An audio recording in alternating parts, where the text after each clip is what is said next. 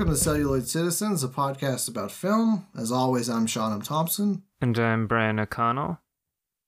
And on the episode today, we're going to be discussing the SNOWTOWN murders, also known as SNOWTOWN in Australia, a 2011 film directed by Justin Kurzel, written by Sean Grant and Justin Kurzel, based off books by Debbie Marshall and Andrew McGarry, with a great score by Jed Kurzel, and it is starring Lucas Pittaway, Daniel Henshaw, Louis Harris, Bob Adrians, and others. Mm-hmm.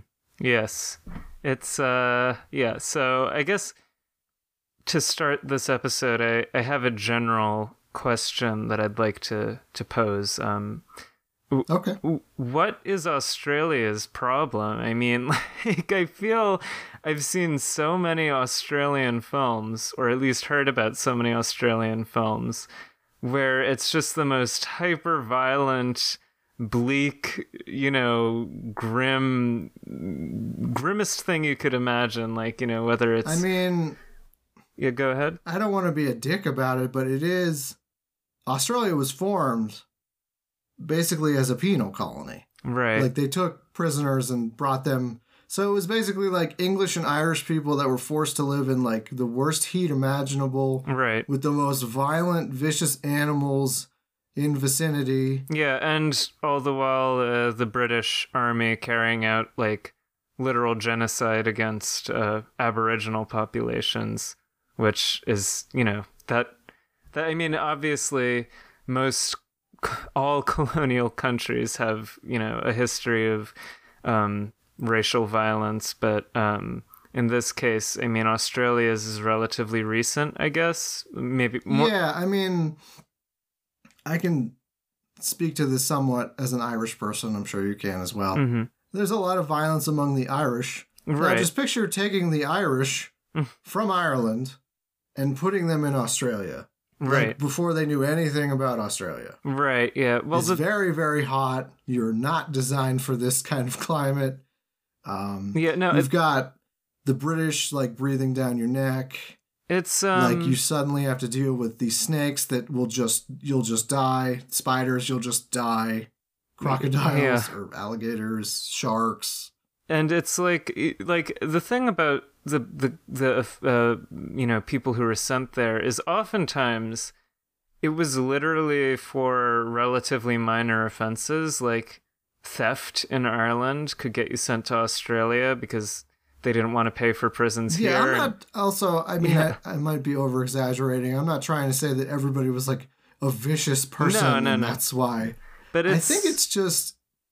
Yeah, I don't know, man. There's just something about Australia where they just don't give a shit. They're just like, yeah, don't care. It's a harsh land, and SNOWTOWN, the film we're talking about today, certainly exemplifies harshness. I mean, this is... I think what I like about this film, so I had listened to a short interview with Justin Kurzel on YouTube. Mm-hmm. I'll see if I can link it to you. I might have already. Oh, okay. And they asked him, what made you want to do this? Because this is one of the most notorious cases in Australia's history. And he said, well, I had never thought I would tackle anything like this, but my producer was like, hey, I have this script I'd like you to read. And he didn't say anything else. And I saw the script and the front just said SNOWTOWN. And I was like, oh, no. Mm-hmm. So I read through it, though, and he was like, what I was struck by was how it seemed like a relatively normal Australian suburb. Like, right. A lot of the pop culture things that they were, watching or things they were listening to or things they were doing, like, they were all things that he was used to. And he grew up, like, 20 minutes away from SNOWTOWN. So he said there was just sort of this fascination of, like...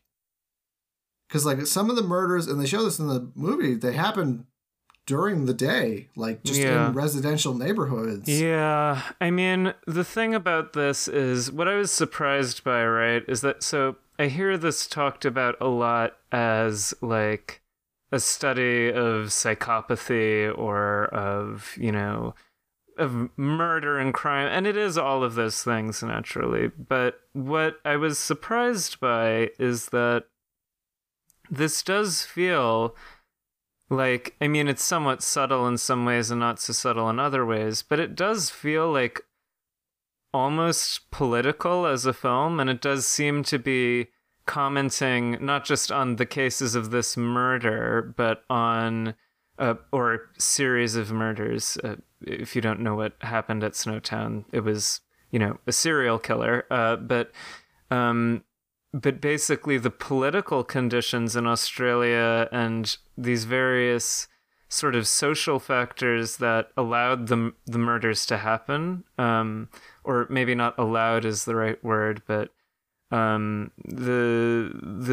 sort of preconditions and attitudes in society that enabled this to go on for several years, which I believe it did. It was like I'm checking it right now, but the SNOWTOWN murders were committed between 1992 and 1999. So that's a long time for... Yeah, I mean, I guess I didn't even realize that. From the film, they obviously have that. They go through the whole period. It's just... Yeah. What this film does well is it knows exactly where to go. Right. To make it as disturbing as possible. Right. Because I think if you had gone with like showing every murder, eventually you would have got burnt out and got used to it. Okay, so what was I talking about? Yeah, you were talking about how, showing the murders versus not showing. Right. Okay, so I think if they had shown every murder, there are plenty of films like that, and by like Murder 3, it's no longer that. It's still disturbing, but you get used to it. Which is terrible to say, but you do. You get used to it. Yeah, which can be a purposeful effect, that the desensitization, but I don't think that's what this film is going for. No, I don't think it was going for that. Alternately, if you show nothing, it's still a taut, effective crime film or thriller, but there might be that distance of like, well, I never actually saw any of it, so you don't have that sort of stark visual. Yeah, it doesn't become as real for you. Well, I mean, I guess it could in the hands of a really skilled director, but if you don't see anything, then it might be, I don't know, it's a little less palpable or visceral, I guess, in this case. But SNOWTOWN knows exactly what to do in that line of like, we're going to take you right to here and pull back. And we're going to take you right to here and pull back. We're going to hint at this. And then we're just going to show like the harshest murder you've ever seen. Yeah. It's a very well crafted film. And the interesting thing is that, I would read... So the thing about this is a sort of directly chronological plot summary is going to be a little tricky because, as I noticed watching this film the first time, and as other reviewers noticed, but a lot of people tend to interpret this as a negative, which I don't. I'm just saying that it is a part of the film's design.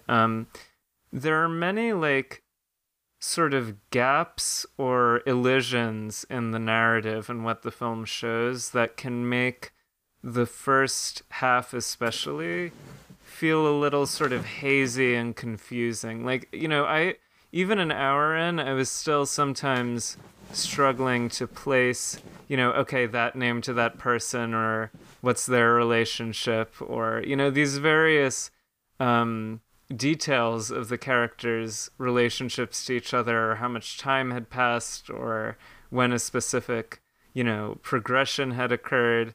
But I think that's intentional. I feel like the film does generate this sort of, like, impressionistic haze of a story where it's not always necessarily clearly drawing a line in terms of, like, plot beats, but it's sort of evoking the atmosphere of this town, this world, which is an exceptionally bleak and, gloomy one. Yeah, I mean, the world building in this it's weird to say world building in relation to a place that does exist. Yeah. and in a time period that has passed. But it's just phenomenal world building. Like, you get a sense of the town, you get a sense of how kind of it seems nice enough, but there's sort of a scuzzy quality to it. Like, it's a bit run down. Yeah. Well, it's okay. So it's not actually set in Snowtown because the murders didn't actually occur. Right. Okay. In Snowtown. Yeah, that's a good clarification. I think the majority of the murders didn't occur in Snowtown. They occurred in a town near it. Yeah, it was in Adelaide. You know, like this sort of. I believe it was slightly north, and then the bodies were stored in like an abandoned bank vault in Snowtown. But yeah, and this is in. I want to say this is South Australia. Yeah, it's which I hadn't realized. Australia is so big that South Australia is actually considered like a separate. Well, obviously part of Australia, but like South Australia. It's more of an official like. It's term. A state. It's considered a state. And it covers some of the most like arid and lonely parts of the country. It's basically, you know, Adelaide is the capital city, right? And this film is set in the sort of outlying suburbs of the capital, right? Like, you know, far out from the main bustle. And it's clearly, I don't want to say impoverished, but you know, it's sort of a very lower class neighborhood. Yeah, I mean, I don't. I realize I probably shouldn't throw this term around so much, but it seems a little white trash. Yeah, it's a complicated term, but it is. You know, I guess but, that. I mean, okay, so yeah, it's a poor. It's not like destitute, but it's. The vibe is very like junked out cars and people hanging out on their front stoops smoking cigarettes. Yeah. And people riding their motorcycle on the street with their kids on the back. Yeah, very sort of down and out. It's, you know, so the interesting thing, and I think this really, really helps. Basically, outside of the actor who plays John Bunting, and then another actor. Like in a smaller part. All of the actors in this film are untrained non-professionals from the area in which the film is set. So in this case, that would be, you know, apparently it was mostly Devoran Park, which is a sort of northern suburb, and it's considered one of the most, you know, violent and, you know, I don't want to use the word dysfunctional, but basically, you know, I'm just reading this off Wikipedia, but it says it's a place where emergency vehicles fear to go without a police escort. So, you know, that's fair. So Lucas Pittaway, the main actor, was actually untrained. Yeah, no, all of them except Daniel Henshall as John Bunting, and I think the guy who plays Barry, who is the, you know, sort of, I think he's, like, again, I'm struggling to place the names, but, or names to the faces, but, yeah, the guy who plays the sort of cross-dresser, he's a professional actor. Okay. But everybody else is, including, I was surprised, like, the mother, she seems like such a... Yeah, I was about to say, what I think this film does well is I made the statement on, I forget which episode, that Snowtown is like, when you think of grimy, like, that's Snowtown. Yeah. The film, at least. Yeah. And they do a good job of, first of all, I don't think, other than maybe some of the women, most people don't have any kind of makeup or concealer. No. So it's like you get things you don't typically get. Well, not even just Hollywood films, but films in general, like, you know, acne and pockmarks and bad teeth. Well, teeth is just a British thing. Yeah. But, well, it's good to see those, though. But it adds a level of authenticity. Realism. Yeah. You don't want movie star actors in a movie like this. You want a sense of like what life is actually like in those places with. I'm actually really surprised that the actor that played Jamie was not professional. Yeah, this was his first movie. He'd never acted before. I mean, Jesus Christ, talk about a fucking first role. Yeah, and this is the director's first feature film, so it's that's true. Quite an considering entry. It's a first film for the actor and a first film for the director, like, this is insanely good. Yeah, it's a remarkable film. I mean, it's extremely well done. I want to talk about the visual texture because you said, grimy, right? And I feel like the whole aesthetic, it's very beautiful to look at actually, but it does communicate that sense of sort of dirtiness or well, first grungy. of all, nearly everyone is chain smoking. Yeah, everybody's chain smoking. And you have inside this, and out, I should add. Yeah, you have this like, I don't know if it was shot on film, but there's this heavy film-like grain over everything. So it's like, this like thick sort of particles and like fuzziness to the image.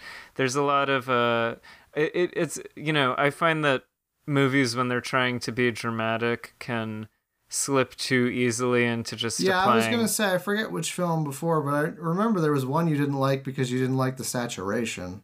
Yeah, something about I don't know. There was something, I forget which one now, but it's like there are movies that just apply a flat like blue tint, just to make it look sad or whatever. But in this case, it's clearly the color effects are applied, but it looks really rich and film-like. It doesn't look digital. It looks, Yeah. I don't want to speak out of turn because I actually didn't find out if it was film or digital. Yeah, I don't know either.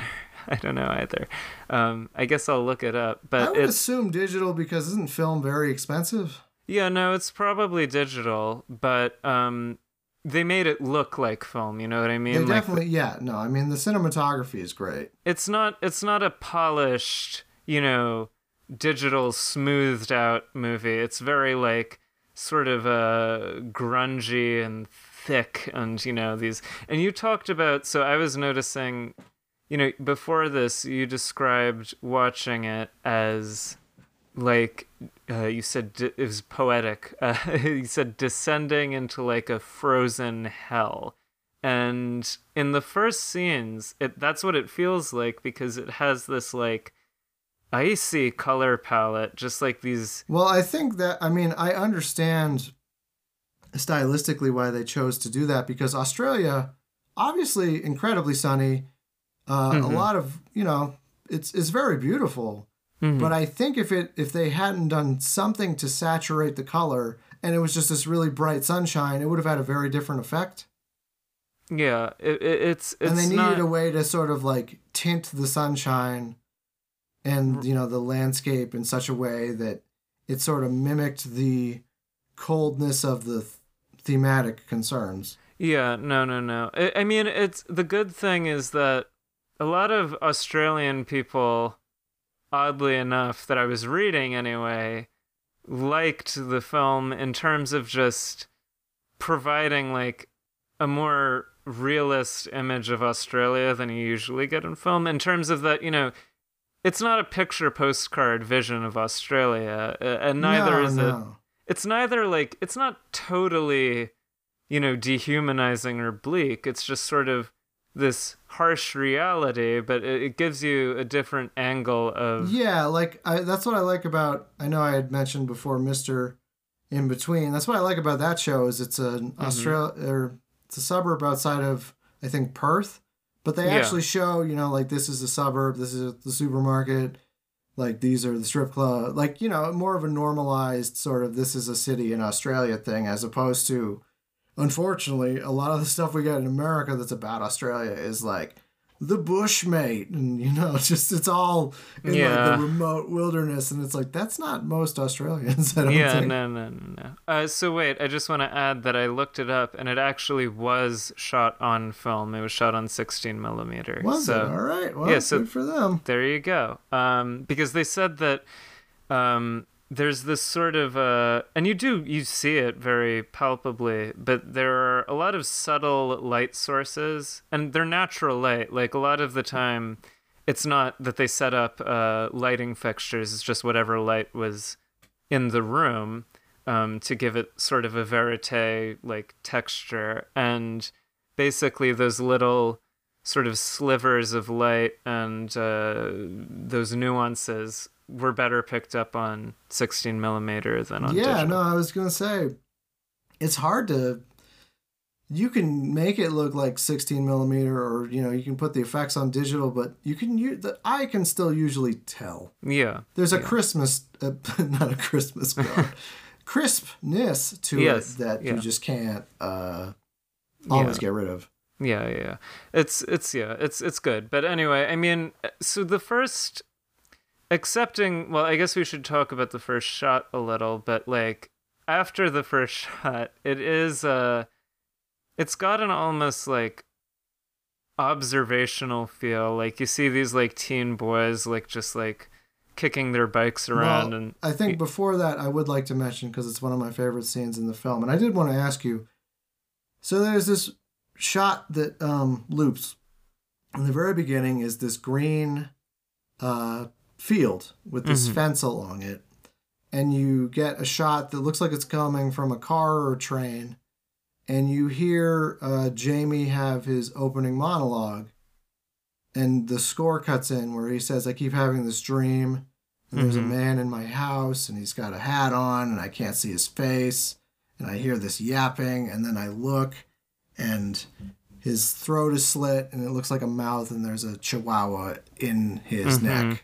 Yeah, very, very strange. And I think it's just such a brilliant way of like, the thing about SNOWTOWN is it's disturbing all the way through, but some of the stuff that's the most disturbing, it has nothing to do with the murders or even stuff that should be disturbing. It's just a seemingly normal thing. And you're like, why is this so creepy? I don't understand. Yeah. I mean, I find this scene interesting too, because... And again, this is something...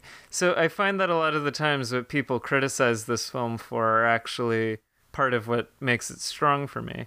But this opening sequence is actually the closest we get to Jamie's inner experience, in a sense, because he doesn't ever talk that much again in the film. Like, no. He says that, and then for most of the rest of the film...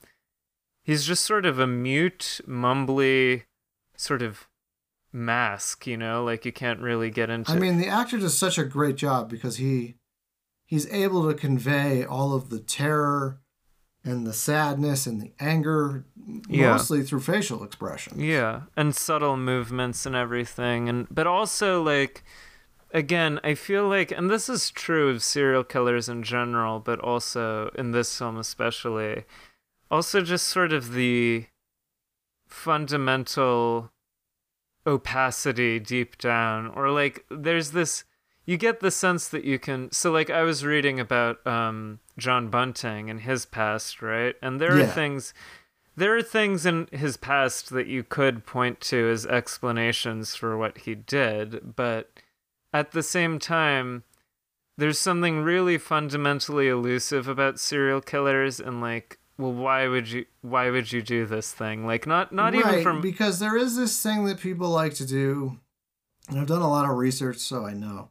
Mm-hmm. People like to go, oh, well, you were abused, or you were in the war, or, I don't know, something, you were this born and this wrong and this. And you had tortured animals, but, like, it doesn't always add up, because if everyone that was abused became a serial killer...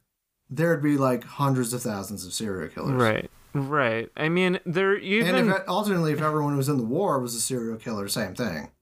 And even people who have violent thoughts or desires, like... usually that'll just be like, at worst, like a bad beating to someone that they might go to jail for. But, like, they usually don't kill someone, at least intentionally. So there's something mysterious at the root of it as to why, and it isn't even, like, obviously there's a heavy moral component, but even beyond moral questions, it's like there's something sort of inexplicable about murdering somebody. I mean, it's sort of, I mean, in some situations it's obvious, but in other situations, like the SNOWTOWN story, it's much less obvious as to why fundamentally somebody would commit such heinous crimes. But anyway, I guess we should. So again, I mean, there's not much to. We could go through the scenes. Yeah, we could try to go chronologically, but there's not. I find that the scenes really blend with each other in a good way, in a way that feels fluid, and in the case of SNOWTOWN, it's kind of dread-inducing and menacing. Yeah, but... I mean, I do think it's important to go through the kind of bullet points, though. Yeah. So basically, we're introduced to this family. It's a single mother, a divorced mother, right? With her, it's 3 children, right, or 4? Yeah, 3. I don't think Troy, the oldest, is present at the start of the film, if I'm remembering correctly. So she does have 4 children, but we're immediately introduced to 3. Jamie being the oldest, and the other 2 whose names I completely blank on, but younger kids. One of them might be special needs. Yeah, I think that is implied that he's like, I don't know, special. It gets more overt later in the film, but yeah. And basically, she has this boyfriend, and she leaves the kids with the boyfriend for him to babysit, because she has to visit her ex. And in the first of several confrontational sequences we get in the film, it's framed in a very eerie way. We see a brief pseudo montage of the boys being, naked or semi-naked, and photos being taken while an off-screen voice instructs them, like, on positions and things. Yeah, who had been that we know that it's the babysitter who's the neighbor. Yeah, we know that it's the babysitter, but it's a menacing sequence precisely because the nature of the perspective.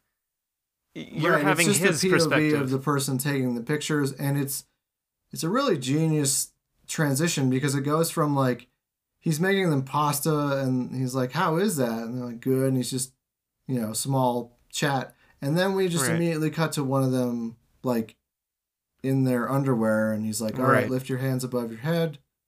And right, the flash, and you see the flash. Yeah, it's very so. And it's having no warning for that, I think, is a lot. It hits a lot harder. Yeah, it's hard. I mean, it's very. It sort of mimics, like what the kids would feel, because it is like 1 minute they're eating pasta, and the next it's like they're getting.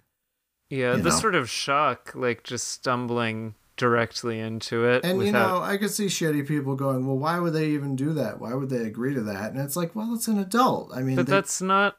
People who say that don't understand how sexual abuse, or violence for that matter, work. I mean, the thing is, I see a lot of people asking why Jamie would do certain things across this film, right? I'm sure a lot of people, and, admittedly, even myself, there were times where I was like, why don't you just leave? But it's never that easy. Where is he going to go? He doesn't seem to have a job. He doesn't seem to have any other friends, really. Right. He's, really attached to his younger brothers. So if he leaves, he's basically just leaving them for chum. Yeah. And it's well, and we'll not to talk mention about his mother. Yeah, not to mention his. Yeah, well, that we'll get into it, but basically, it is an unsettling sequence precisely because it, you're put in the seat of the abuser in this case. You're not you're not aligned with the perspective of the victims. You're aligned with the perspective of the abuser. No, and that is a through line for most of the film. Yeah, which is it's very like, you know, Hanukkah or Sala in that way. And then they cut, and the guy's just completely naked. Yeah, going back to sit at the kitchen table.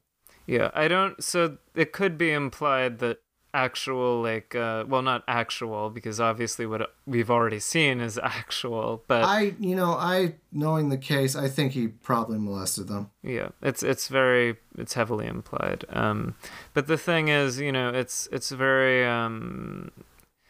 I just had something to say about this scene, but it's slipping through. Oh yeah, basically, I think this sequence, which, you know, has been critiqued as like try hard or provocative, is actually like a neat little summation of the overall themes of the film. In that, you know, I mean, the thing is, I don't think it's try hard.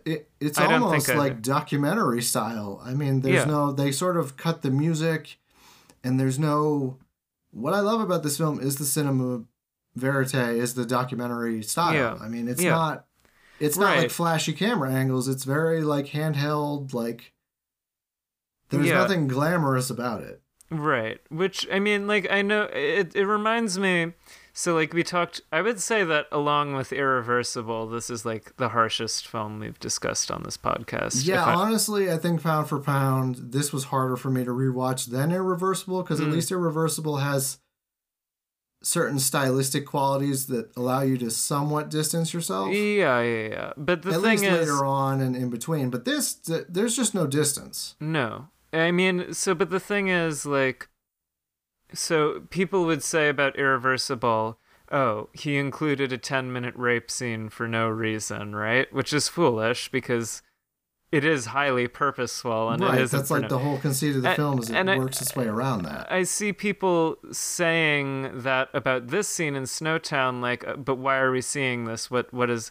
These people, you need to think harder in terms of this scene, to me, obviously, first off, it's, you know, the banality of evil, right? So, like, 1 minute it's he's literally the guy next door. Yeah, it's the guy next door, the guy across the street. He's making you dinner, and then the next second it's molestation, and then he's going right back to dinner, just sitting down at the table. And then, furthermore, I find that in relation to the maybe more social or political aspect of this film, I find that the juxtaposition of, like, family life specifically with this sort of brutal violence is very telling, because it comes to echo what we see with John Bunting later in the film, in terms of how he's a family man and also extremely violent and abusive and ultimately murderous. But I guess we should just keep moving.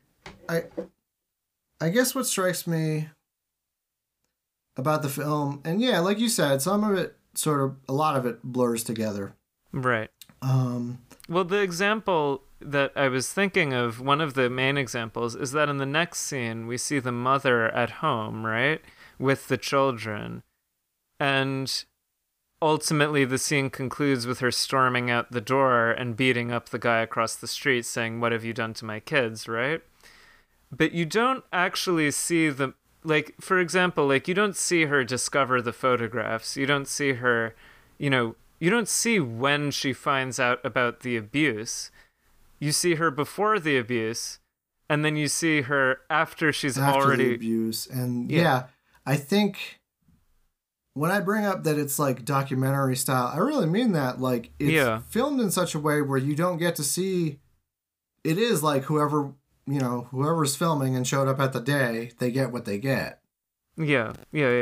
And it's like the way that works in this case is it also suggests like a sense of stasis in a way. Like, you don't see her at the point of trauma where she finds out and it changes her forever. I mean, a lot of this film, what it wisely does is it shows after the fact. So this is after the fact. So it's already It's almost a after jump scare because you don't realize she knows yet. She's trying to be normal at the dinner table, or yeah, she's making, I think, breakfast. yeah, She's yeah, like, "Do you yeah. want some more eggs? How are the eggs?" And she's And then you see her just like snap and just she's haul crying. ass across the way and start like beating the shit out of the neighbor. Right. Yeah, and I think it serves to really immerse you in like possibly like a deeper atmosphere of trauma than you might have gotten with like, at least you're journeying with the characters if you see her find the photos or whatever. But in this situation, it's like people are always in pain, but like already in pain, like perpetually in pain, You don't see except in one very memorable scene, which we'll talk about later, but most of the time it's like the violence has already been dealt and everybody's just wounded and walking. I mean, in a way, it's almost like a haunted house story about a non-haunted house. Yeah. Because you notice with this scene also,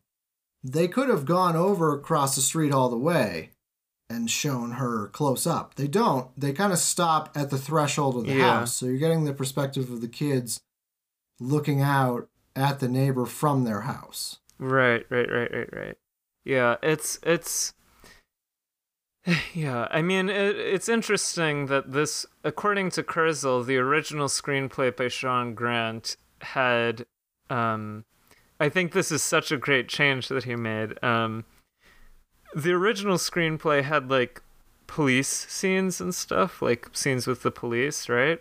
Yeah. And this film it excises anything about the outside world, really, outside of these three boys and I think John it was Benton. a very wise choice because by not showing the police and not having this outside presence, you get the sense of how actually insular it was. Yeah. And how something like this could have happened. Yeah, the limits of this world. No sense of reliable, I mean, they talk about a little later, like, I called the cops and he went to jail for like a day and then was out on bail. Yeah. That's police. Another thing I like is, and I know it's the real case, but like, it gets so fucking morally gray because near the beginning you're like, well, he's a child molester. That's bad. Yeah. And you think, I mean, I personally thought, I mean, maybe he deserves to die. I don't think you should kill him. Right. I just think, child molesters probably deserve to die. That's not me saying kill them, but... Yeah, right. But let's talk about certain scenes because I actually find that really interesting in relation to the film's overall project, but we'll talk about it. Yeah. So basically, and this is another weird illusion, right? We don't exactly see how the mother, Elizabeth, meets John Bunting. Yeah, it's sort of like one day he's not there, and then the next, he's across the street revving his motorcycle in front of the child molester's house, and then he's just in their house making them breakfast. Yeah. I find that so eerie, and it's just that he just sort of materializes in their life. Like, but again, I think what the film does is it puts you in Jamie's perspective, and I think that's what some of the sort of time skips and things are all about. Because if you were Jamie, and you were mostly from his POV, it would be like there's just a random man in my house now. I have no idea who this is, because you don't get to see the scene where your mom meets him. Yeah. I like that. I really do like that sort of, I think impressionism is the right word, where it's like, it's almost a deliberately blurry film in some ways, where so much is out of focus or just elided or suggested, but it gives this sense of, it works as a sense of dread and also accurate to what it would be like, assumedly, to an extremely insular community, and especially, the POV of a, scatterbrained teenage boy. Yeah, I think even more to the point, it reflects Jamie's trauma. Right. Because people that have gone through heavy, and this poor kid, I mean, this is a real person, too. Yeah. I cannot believe, the shit this kid had to go through. Yeah. I mean, you feel bad for him, despite despite what he did. I mean, the things he's in, as the end title tells us, he's getting out of prison in 4 years. And he'll be 45, yeah. He'll but be I think, 45, which is I think heavy. what the film does well, and it reminds me of Jack Ketchum's The Girl Next Door. I still need to read that. Yeah, I haven't actually read it, but I've heard it. I know I've seen the film, but it wisely, what it does is it takes this very disturbing case, and instead of putting you directly into the POV of the killer or into the POV of the victims, it gives you this side character that is seemingly innocent, but is forced to watch and be complicit. And it makes things, again, very morally gray, because you're not the killer and you're not the victim. You're somewhere in between. You're like this relatively passive and then slowly becoming more active participant. Yeah, which I do think has super interesting political connotations. But so I want to talk about the sequences at the neighborhood watch where they're all around the table and they're talking and John is there, right? Because that's where we start to see this really unique angle to... I don't see this sort of thing often in serial killer movies. No. Because serial killers... yeah, I guess it's movies, a bit abnormal in that usually serial killers are people that cannot... antisocial. Blend socially successfully, and they're loners, and they're just sort of weird. Yeah, they're antisocial figures. Not all of them, by the way. I would add there are people like Ted Bundy, who was very charismatic, who was able to be a lawyer and have a lot of girlfriends, or BTK had a kind of full-time job, and he just seemed like a boring dad. Right. But we see John at this meeting, and we see they're talking about pedophilia and child abusers, and people there are saying, oh yeah, I'd like slice his dick off, or like shoot him, or like all of these. I believe there's an overweight woman who says I would put a rat in a tube on his dick. Yeah, and then she also says she'd like skin his dick. Yeah, stuff but like there's a lot of that, like that false bravado, like I'd chop his head off, I'd fucking stab him and bury him, and but it reflects, I mean, so I know people have those feelings, right? Because pedophilia... I have those feelings. I'll say shit like that sometimes. Sometimes when I get bad road rage, I'll say I'll eat someone's face. I don't plan to do it. Right. No. But, especially, I mean, pedophilia specifically on the internet lately, as it has always been, but it seems to be... I get it. I mean, it's not yay, pedophiles. No, nobody... So... Obviously, nobody defends pedophiles, right? Nor do I. I'll be clear about that.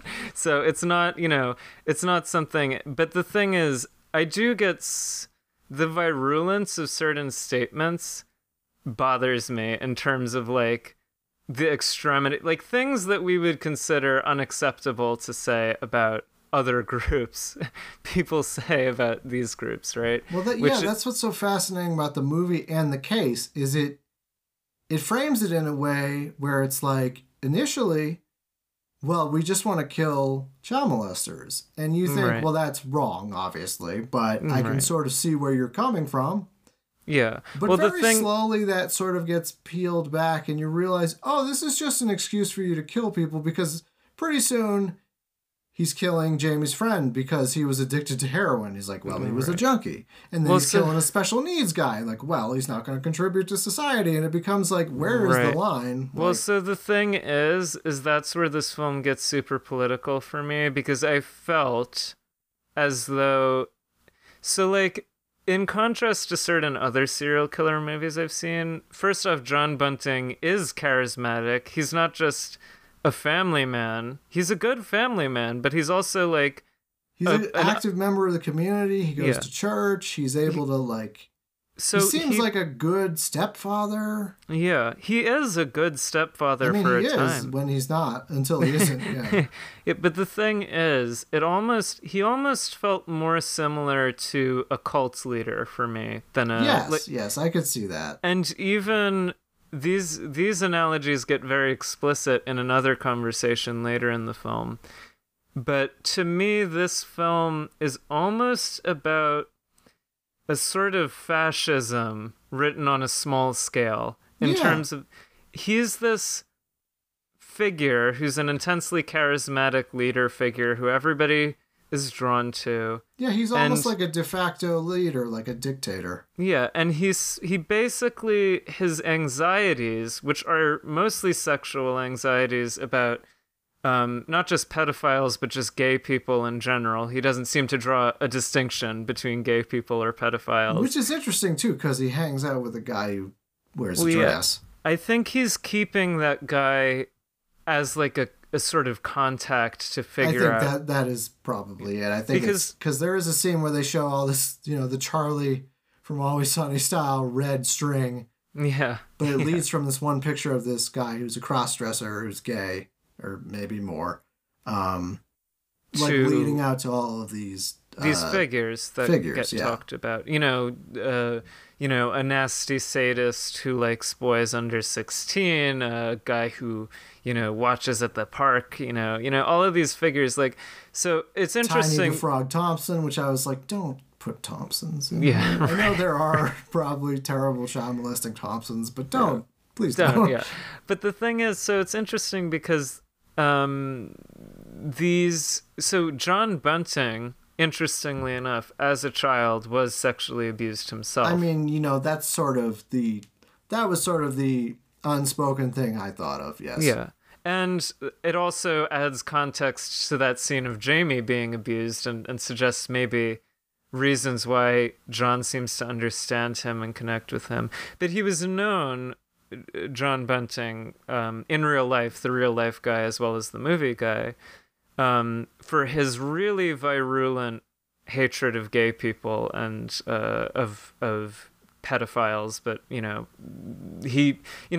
think his trauma from being sexually assaulted. I mean, that happens. It's like, I get it. It's like if you were forced to have sex with a man and you're not gay, then the rest of your life you're thinking, am I gay? Yeah.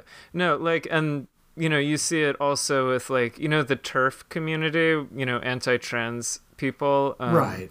People who were sexually abused have this gut bioessentialist reaction that can lead to transphobia or to homophobia in this case. But, it's very, it's understandable as a psychological response, but I find it, I honestly, it's a very different film, but I thought of this film from the 70s called The Conformist, which is about a guy who was sexually abused as a child, who grows up to be a fascist, basically, like one of the flunkies from Mussolini, and how this sort of sexual anxiety or abuse can create a hatred of weakness or perceived weakness, of gender deviance, of femininity.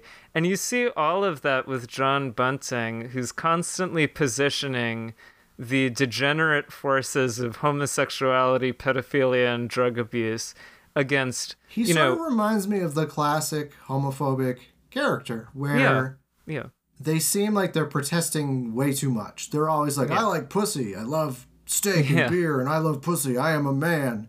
Well, and he's always thinking, the only reasons you would be like this are because A, you're actually gay, or B, you've been, you're insecure in your own sexuality. Or C, you've been molested. Yeah. And the thing is, I mean, it's like, so, the interesting thing is that so much of this movie takes place at a dinner table or where people are eating, right? It's in the home. It's in someone's house. We talked about angst and the killing of a sacred deer. This movie has some pretty gross eating scenes as well, where they're just amplifying the sort of smacking and chewing noises. But there's one scene in particular where he visits another overweight woman.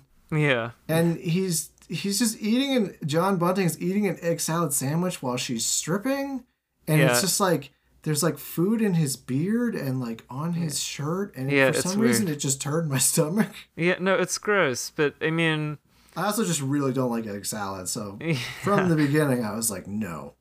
But the thing is, I think about like the centrality of that, right? Where it's like it is very clearly intentional that so many There's scenes. a lot of eggs, by the way. Yeah, that's interesting too. Like birth or becoming, all of these interesting egg concepts. I think of it almost specifically as, an egg was to be a baby chicken, and you're destroying it.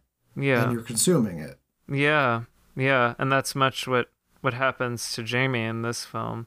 Yeah, he gets fucking swallowed up, man. Jamie is such a tragic figure because I do want to mention this progression. So he gets molested by the neighbor. John Bunting shows up, and basically there's some, I hesitate to say lighthearted because it's still sort of a hate crime, but they get ice cream and they write like fag on the neighbor's windows and throw ice cream, and I'm like, okay, that's, not great, but yeah. Well, so at the start, basically, one of John's functions in the family is to sort of get back at the guy across the street, right? Yeah, it's like some like kind of petty revenge stuff at first, and you're sort of like, that's lame, but okay. Like he kills some kangaroos and puts their feet into a bucket and makes this weird kangaroo chum and then tosses it at the neighbor's couch and on his doorstep. Right, yeah. And the thing is, this is where I feel that it's really, you were talking about complicity earlier, right? Yeah. And it feels like, at least at the start of the film, the movie's inviting you to take his side in this case, because it's I think the challenging part of the film is for the viewer is that would I accept these things? And obviously the answer is no, right? But like, well, I'm honest enough to say with the ice cream and maybe the kangaroo stuff, I probably would. Right. Yeah, vandalizing somebody's home or whatever. Another thing, though, is that a thing that people are very quick to gloss over because they're not in that situation. Yeah. It's a literal murderer. Yeah. So when you turn down a literal murderer, there's that fear that you can't replicate from someone who is not a literal murderer. Right. In that I could die very easily. Right. Yeah, you can't, but see, to me, again, that parallels the mentality of cults and of fascism, where... Well, that's what they do. It's like from I told you, I forget, I think I might have been off air. Right. This is like how you make a murderer. This is like the instructions on how to make a murderer. It's like you start with trauma. You bring in a parental figure that shows love and then retracts love if violence is not committed. You slowly get him desensitized to violence. You start with chopping up a kangaroo in front of him.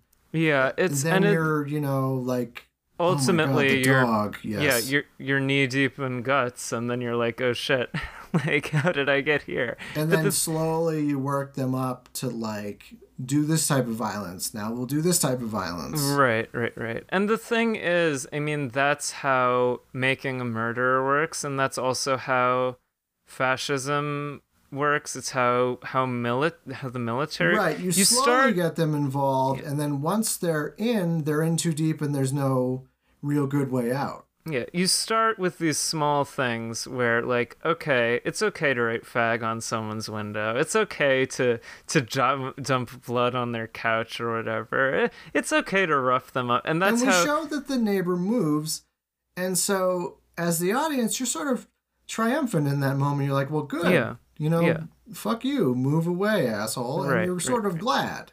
Right. But you see you see how that seduction works on Jamie and how it works on you, at least for a time, if you're not familiar with... So I wasn't familiar with the SNOWTOWN murders going in. I wasn't either, and I think it actually led to my enjoyment of the film. Yeah. Well, enjoyment's a weird word with SNOWTOWN. But appreciation, yes, because I can tell you, you've watched this film now once. Imagine a year from now, you're like, I'm going to watch this again. Yeah, I am. Is there any real, like, Yay! Like, No, let's I do mean, this. but yeah, I mean, it's interesting in that sense, and the way that I mean, it just reminds me of how the viewer is forced into a complicitous situation with the killers, not just through, identification with Jamie, but also like, for a time,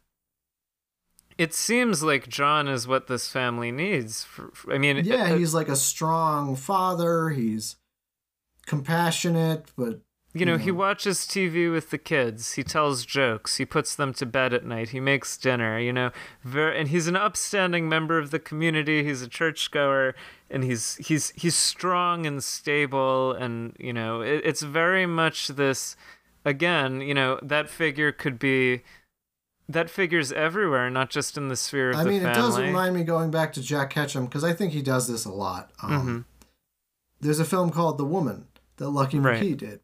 Right. Which, by the way, gave me a panic attack at the end of it. But oh, wow. I saw it in theater. But it's pretty... It's a similar character. He's just American, but he's a lawyer. He's someone that everybody knows. He's charismatic. It's just, behind closed doors, he's, like, molesting his daughter and, like, raping his wife and doing all this terrible shit. Right. And it's like, there's something almost that scene with the ice cream and rating fag on the window. There's something almost like sort of satirical or parodic about it to me, and that it's like this wholesome vision of family life where like, oh, let's go write fag on the neighbor's window. Let's go like. I mean, it is the time period's also important because it is it goes early to late 90s. I can tell you, not a tolerant time. Yeah, no, of course. But to me, it's part of the film's project to show the violence underlying like suburban life in general and family life. It wisely shows you this isn't from nowhere. Like, he talks to people that will just constantly go, I'd stab him in the head. Yeah. And he talks and he has that, this is the most of the community. It's not just a select group of people. This is like a room full of seemingly normal suburbanites being like, I'd fucking skin his dick. And again, like you obviously, so like the pedophile is the extreme, but you also hear people, maybe not on this level, but people say things about various minorities or groups that are perceived undesirable. Like the things I hear people say, like we have a homeless problem in New York City right now. Right. And the things you hear people say about the homeless is like, oh, I just want them out of here. Like, I just want them off the streets, right? People say really terrible stuff about homeless people. And generally, the subtext is, I wish they would just die. Yeah. Yeah, or disappear, or just, and if it's John always Bunting, like, I want them to be somewhere else, and like thinking of them not like a human being, but as an object. Yeah, it's sort of like let's move this ugly table out of the city. Yeah, again, this is an extreme comparison to make. You shouldn't really make these comparisons lightly, but like, how many Germans really were thinking of the Holocaust when they said, I just don't want Jews around me, Like, how many people were really thinking, like, extermination camps, Not many of them. No, I mean some of them. It's similar, maybe not the same, but I think it is reminiscent. The thing that SNOWTOWN does is like this small kitchen neighborhood watch gathering is almost like a microcosm of the country as a whole and their attitudes. So it's like instead of a whole country's view, you get this small community's view, which sort of mirrors most likely what I assume a lot of the rest of the Australia is feeling like. And I mean, and it is like, I think it's hateful, but it's more of a like, just get them out of here hateful. Yeah. It's not you should kill them and put them in buckets hateful. Right. But ultimately, that even the innocuous form of hate, all it takes is for one guy to be liked enough and charismatic enough to turn the other way, and then you wind up the guy that takes it all completely literally. Yeah. But the when thing, someone's like, I'd cut his eyes out, he's like, would you? That might be a good idea. No, but the thing is, it's important because, like John says later in the film, a lot of people just simply don't notice that people are going missing. And, if John Bunting were in New York City and he were killing homeless people, Oh, no, notice. How many people would turn the other way? It's the same reason that a lot of serial killers get away with what they do for a very long time with prostitutes or homeless people, and then they only get caught once they go after people that are not prostitutes or not homeless. They prey on communities that are, or groups, as, persecuted or marginalized or regarded with disdain. Sort of on the fringe of society. And a lot of people would like to think of them, like not think of them at all, as if they were invisible. It'd be easier for them. Almost everybody has at least one group they feel about like that. Even liberal, again, the virulence with people, which people talk about, like pedophiles. Online. I don't mind like white trash. I should stop using white trash because that's sort of slurry. But I don't mind poor white people. But I'll admit, the ones that are like Trumpy, chest thumpy, like we shouldn't have blacks and gays, and it's hard for there's a part of me that's like, you should go away. Right, yeah. And the hard part of morality and political activism, and for me, the principle is that you have to extend certain dignities even to the people you find most despicable, like even it's a basic murderers. Human right. Like, do I think that white supremacists should probably die? Yes. Would I tell people to kill them? No. No, yeah. Like, I might do be I think hyperbolic about it, but ultimately, I don't think murder is right. Yeah, I don't support, like, the death penalty, for example, even in the most extreme. Well, I don't support it because usually they end up sitting for 30 years anyway. Yeah, and they're often innocent or just convicted because they're black or something, all of these. But just from a strictly logical, like, half of them don't end up dying for like 2 decades. So but I don't think we should, like, the state should just have the power to kill people, like, even on just a moral level. Like John Bunting, the most worst known serial killer in Australia, I think he's a despicable piece of shit and he can rot in hell, but I don't think he should be executed because once you start saying, for me, I know a slippery slope argument is a risky one, but once you start making exceptions to those rules, like, somebody else is going to make an even worse exception and then you're just going to mess up. But anyway, we should get back to SNOWTOWN proper. I've been trying to, we keep going off on these interesting tangents, but so basically, Jamie, we see him, it's heavily implied he gets molested the first time. Right. And then we're introduced to his older brother.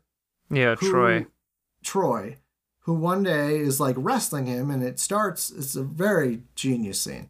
It starts in a way that I've seen my friends and like their older brothers wrestling like this. They're just like, oh, you pussy, come on, let's fight, and sort of slap fighting and wrestling. And he gets him on the ground, and you think, okay. And then he starts holding him down. And you're like, well, that's not cool. Yeah. And then he takes off his pants, and you're like, oh, no, please don't. And he proceeds to molest his... rape. That's like biological brother, right? Yeah, his brother. Okay, so now not only has Jamie been molested once by the neighbor, now he's being molested by his older brother. Yeah, and in an incestuous molestation. Yeah, and it could have happened before. I think that is implied that it, I guess that's true. Yeah, it is implied that this could have happened. That might be sort of the unspoken thing as to why Jamie is just. He doesn't seem to fight back when the neighbor's like, "Let's take naked pictures of you." Let's put it that way. No. And again, I don't know what it's shitty to say you should have fought him and punched him, but. Like, that's why sort of would what you the say film that? gets into is like, that's not much better. No, but the thing is, it's like, why? To me, it's so perplexing, especially when talking about sexual abuse, because, it's different with violence, like when you're being asked to perpetrate violence, but, if you're a teen or something and an adult pressures you into certain things, you can say no sometimes, but like what is he supposed to do with his brother, right? Who raped him? Tell his mom, call the police? Like, he could do these things, but it doesn't seem to help in this world. No, I mean, we've already seen that the neighbor ends up going to jail for a day and then he's out. And even if it would help, it doesn't... It's not going to solve his pain. And the ultimate solution that he does arrive at, I would argue, also doesn't solve his pain. But no, but I don't even know that he wanted that. Yeah, no, he didn't want. Well, yeah, but we'll get into that. We'll later. get to it. So these are. It's a brutal scene. So this is the early days of the film. This is like, I think, the first half an hour, right? Yeah, half an hour, or like 45 minutes at the most. But there's a lot. We're introducing John Bunting, him being this good parental figure, because obviously we've established his dad and his mom are divorced, so he doesn't see his dad that much. Yeah. And his dad seems like a decent enough guy. He's just not around. I think he has a separate kid, too. Yeah, he has a stepbrother who is the... Yes. And then we show him getting just, like, molested over and over. So this is like, I see why people bail on this movie, because I wouldn't agree with it. And I've probably seen... It's not a fun watch. Harsher things, but in terms of that, I mean, right off the bat, we're getting child sexual abuse, pedophilia, rape, incest, these various, all of those topics people love to watch at the movies. Here's the thing about serial killer films, and I'm guilty of this as well. Mm-hmm. A lot of people, when they go to a serial killer film, what they actually want, it's unspoken, often, what they actually want is Dracula. They want a gothic tale of a larger-than-life person who's like the real-life boogeyman who swoops in. There's a heavy sexual component, but heteronormative sexuality. Yeah. And, or, if it's homosexual, then, there's also a heavy sexual, but like lust, like the vampire, They want that. A lot of people, and, then you get the true crime people that do want the actual case. Right. This isn't film quite is more either. sort of... It's more of like a true crime drama. It felt really just like a drama, or like a docudrama to me. Yeah. But like, I didn't even keep in mind that it was a true story particularly. It's just, it feels like it's a film. It's not, the thing is, so obviously with that heavy stylized thing you're talking about, that's a valid reason, to watch movies, right? I was going to say, I'm guilty of that as well. Sometimes I like that sort of like... Yeah. It's sort of like, like Drive. It's all about the glamour and the fun. It's not really, it's sad and melancholy, right? It's sort of like Hannibal, right? Like, Hannibal is a great show, but no one's arguing that Hannibal is realistic. Right. You watch it for, He's basically Dracula. Those films and shows foreground, ultimately, they do foreground the pleasure principle. Now, the source of pleasure might be weird in terms of you're watching, stylized depictions of murder, but it is still about your enjoyment. Like, it is about fun in a way. Whereas, and, I would argue someone like Thomas Harris he is a Gothic writer, and he was smart enough to understand in a less problematic way. Because Snowtown's obviously real as well. Yeah. If we have this charismatic figure, and it's like really, really rude people, then the audience, knowing it is fake, will be like, "Yay, kill the rude people." Right. And there is an enjoyment, and there is a complicity. This Snowtown, not even putting aside that it's based on a real case, this is getting into the more like ultra realistic version of it, where it's like, hey, a kid that got molested a bunch of times who has a new father figure who's being like, kill people or I'll no longer love you. That's the film. It's heavy. So it's, I guess we should keep going. But there's a really remarkable scene I wanted to talk about where, I think it's still around this point, but, it's basically, John Bunting, Barry and Jamie at this sort of like, I guess it's a restaurant. You don't get much of a sense of space in this film. It's sort of like you're just sort of shuffling from interior to interior, you know? Like, Yeah. you don't always get a sense of where they are. It's just sort of this endless succession of rooms and like dark, dingy location. It's really good in that way. Well, part of it is they don't show, with maybe the exception of at the end, they don't show a lot of driving. Right, no. It's There's like, no we're at outdoors. this place, now we're at this place. Right, yeah. But it's basically Barry, the cross-dresser, is reeling off like this list of homosexuals and pedophiles, right? That he Is it Tiny the Frog Thompson? Yeah, Tony, I think. Tony the Frog Thompson, who, sodomizes boys on like his bedroom floor, and, the people who like hand out, candy to kids while jacking off, and, all of these like perverts. Obviously I was a bit sad to learn there was a Thompson. Child molester. They kept emphasizing how bad he was too, and I was like, let's keep moving. Come on. Yeah. And at the same time, which is super interesting, you have this guy at the back of the room. Not a character we ever see again, I believe. But there's a lot of random guy, and he's just there, and then he's gone. Yeah, and I like that. It gives it a strange, almost dreamlike. Is this the soldier? Yeah, it's the soldier. Yeah. It's a soldier who has clearly suffered from some form of PTSD, and he's just numbly reciting his crimes to, like, not his crimes. Well, we could debate about that word crime, but he was legally sanctioned. But yes. Yeah, the murders he was forced to commit by the government. And he's just sort of like listing off the details in the background of the scene. He's not like, he's just talking over them. He's not really talking to them. And they don't even show who he's talking to. I think he's just talking to himself. He's just talking to himself? He might be. I think it's like the suggestion is that he's dazed or PTSD or shock or something, but he's just sort of like numbly just reciting these details.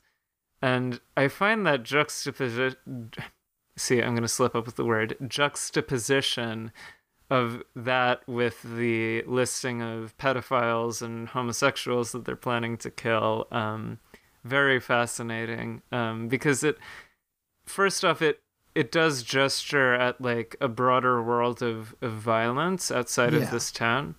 But also, like, later, John says at another one of the town hall or watchman meetings or whatever, he says, well, we have Anzac Day, right? Where, they celebrate the soldiers who go to war for Australia, right? And he says, so what's the difference between me killing a pink one, you know what a pink one is, versus... is that like a slur for a homosexual or a gay person? Or, it's like queer is what it means, basically.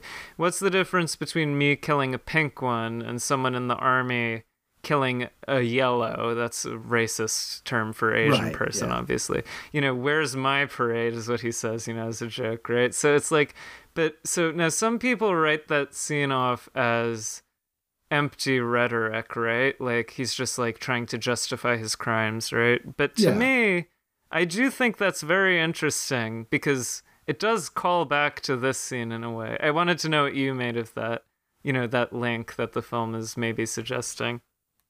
I think it gets into... I think what the film does really well is it gets into the subtle ways that violence permeates a culture. Right. And, obviously when there's a serial killer, people are fascinated by it because of the morbidity of it and because of the loss of life and the tragedy of it. Right. But we don't often talk about the behind-the-scenes violence that might inform someone. Right. We don't talk about, for instance, enlisting in the army where you're legally allowed to kill brown people. Right. Or whatever country we pretend we have some issue with so we can steal their resources. Yeah. And I do think it's important that they bring up the military a couple of times because, we're not a pacifist. Most societies are not pacifist societies. They have armies. They go to war. Right. I mean, the last one I think was justified was probably WW2, but even that, there's some trickery. Yeah. Well, it was also, we then got to reshape half of the world in our image and everything. So it wasn't totally pure reasons, but right. I mean, and we get into overkill where it's like, the Japanese bomb us and kill X. So we create one of the most devastating weapons of all time and murder a whole city. Yeah, but I mean, the thing is, I find it interesting in terms of like, John in that scene is proposing that his violence is just as socially acceptable as the violence we accept from soldiers. And honestly, the sad thing is, I bet there's a lot of people that agree with that. Yeah, like, who cares about killing pedophiles? Like, you can kill pedophiles, or homeless people if that's the modern, another reference. But, I mean, and the thing is, that's how he thinks of his work. I don't believe he's just like, somebody said, oh, he doesn't buy that. But I think he does. I think he absolutely does. Because if you see who he is as a man, it's tricky because he can be a good dad. He can be a loving and nurturing father. He feels he has reasons, which is the most unsettling thing maybe. Yeah, because in a way, this is him protecting Jamie. Like, so we'll get, we should probably keep the plot, description going. Yeah. Oh, but there was one other thing. I also just wanted to say that just about that soldier at the cafe, he's a young guy, right? And he's talking about how he was instructed to kill people, right? And that's much like Jamie, Yeah, no, that's true. It's like he's, it was just this guy that got roped into the army, and then he was like, you shoot them in the face, that's what you do, and then you shoot them in the legs or whatever. And it's like, it shows the trauma and the desensitization that allows someone to become a perfect killing machine. Yeah, whether it's a soldier or in this case, what happens to Jamie Jamie, yeah. So I think the next important scene that I can think of is, John invites Jamie over because Jamie's like, "Can I sleep over?" or something. Says, "Yeah, of course." Oh, and they're eating a green curry. Mm-hmm. And just sort of innocuous, like, why is it called a green curry? Oh, because it's green, mate, like... Sort of like jokey stuff. Yeah, banal dialogue. Banal, and this is, a lot of the effect the film has. It'll do this.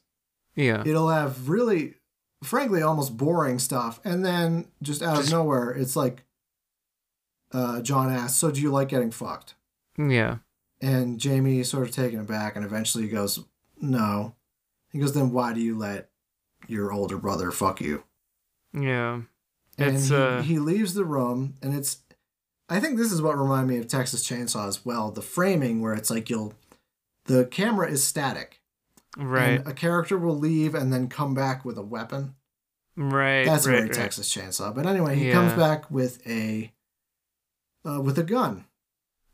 And he goes, shoot the dog. And Jamie is obviously very hesitant, and he goes, shoot the dog. And he goes, you can see him like, I don't want to do that. Why would you? He goes, it's fine. It's my dog. I don't care. Kill the dog. And he just pressures him. He keeps pushing him, and finally Jamie shoots the dog, and you hear the dog get hit. And John, it's like all off frame, but John goes into the kitchen where you assume the dog has kind of dragged itself, and he goes, dog's not dead. You got to kill the dog.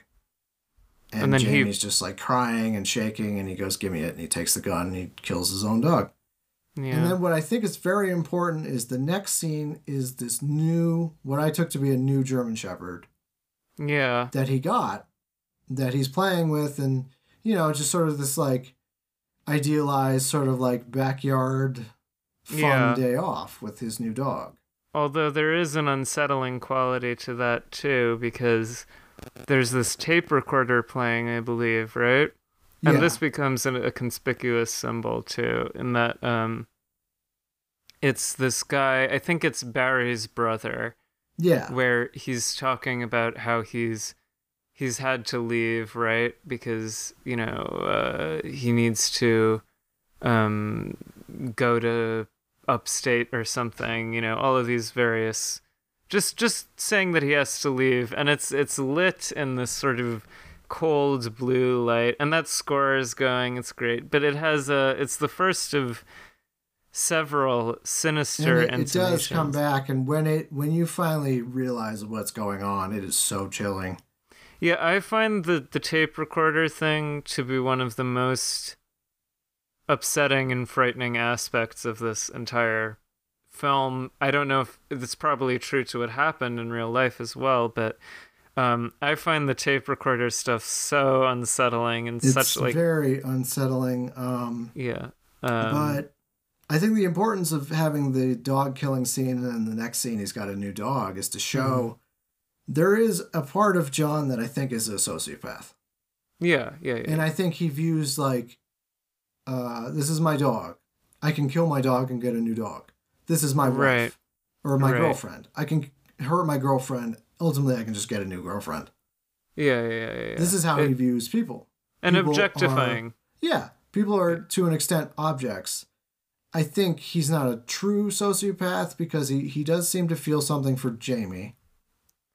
Something, but it's sort of like in the same way that he feels for a dog, in that That's true, though. Yeah, there is that sort of ownership of like, in terms I of love that, you, and if you will do the things I ask you to do. you love it because it obeys you, and because it has like this sort of it's a sort of transactional love in a sense. Yeah, and it is going back to the cult leader thing. It is, it's classic programming. It's I will show you love, I will get you to love me, then I will introduce violence, then I will introduce demands that I have. If you do not go along with my demands, I will, take love away, and I will hurt you. Yeah. If you do what I say, I will add more love.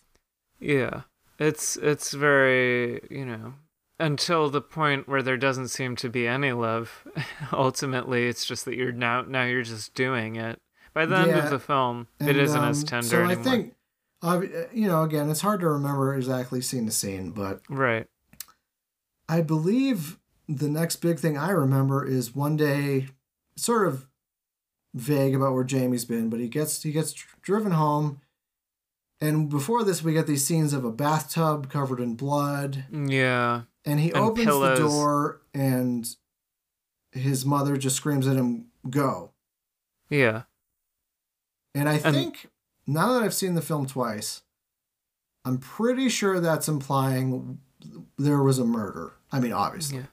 And does she know is the question. Well, at the end of the film, they say that she got charged with being an accomplice to one murder, the Ray murder, who I think was the neighbor. Yeah. So what I took it as, now having seen this film twice, is that the in-between scene was John brought Ray back and was like, "I'm going to kill him. Mm-hmm. You need to help me." And that she did. And that's why, from this moment on top of, I think she's getting abused by John, but I think the main reason she seems to fall apart from this moment on is because, just like Jamie, she's had to, help someone with a murder.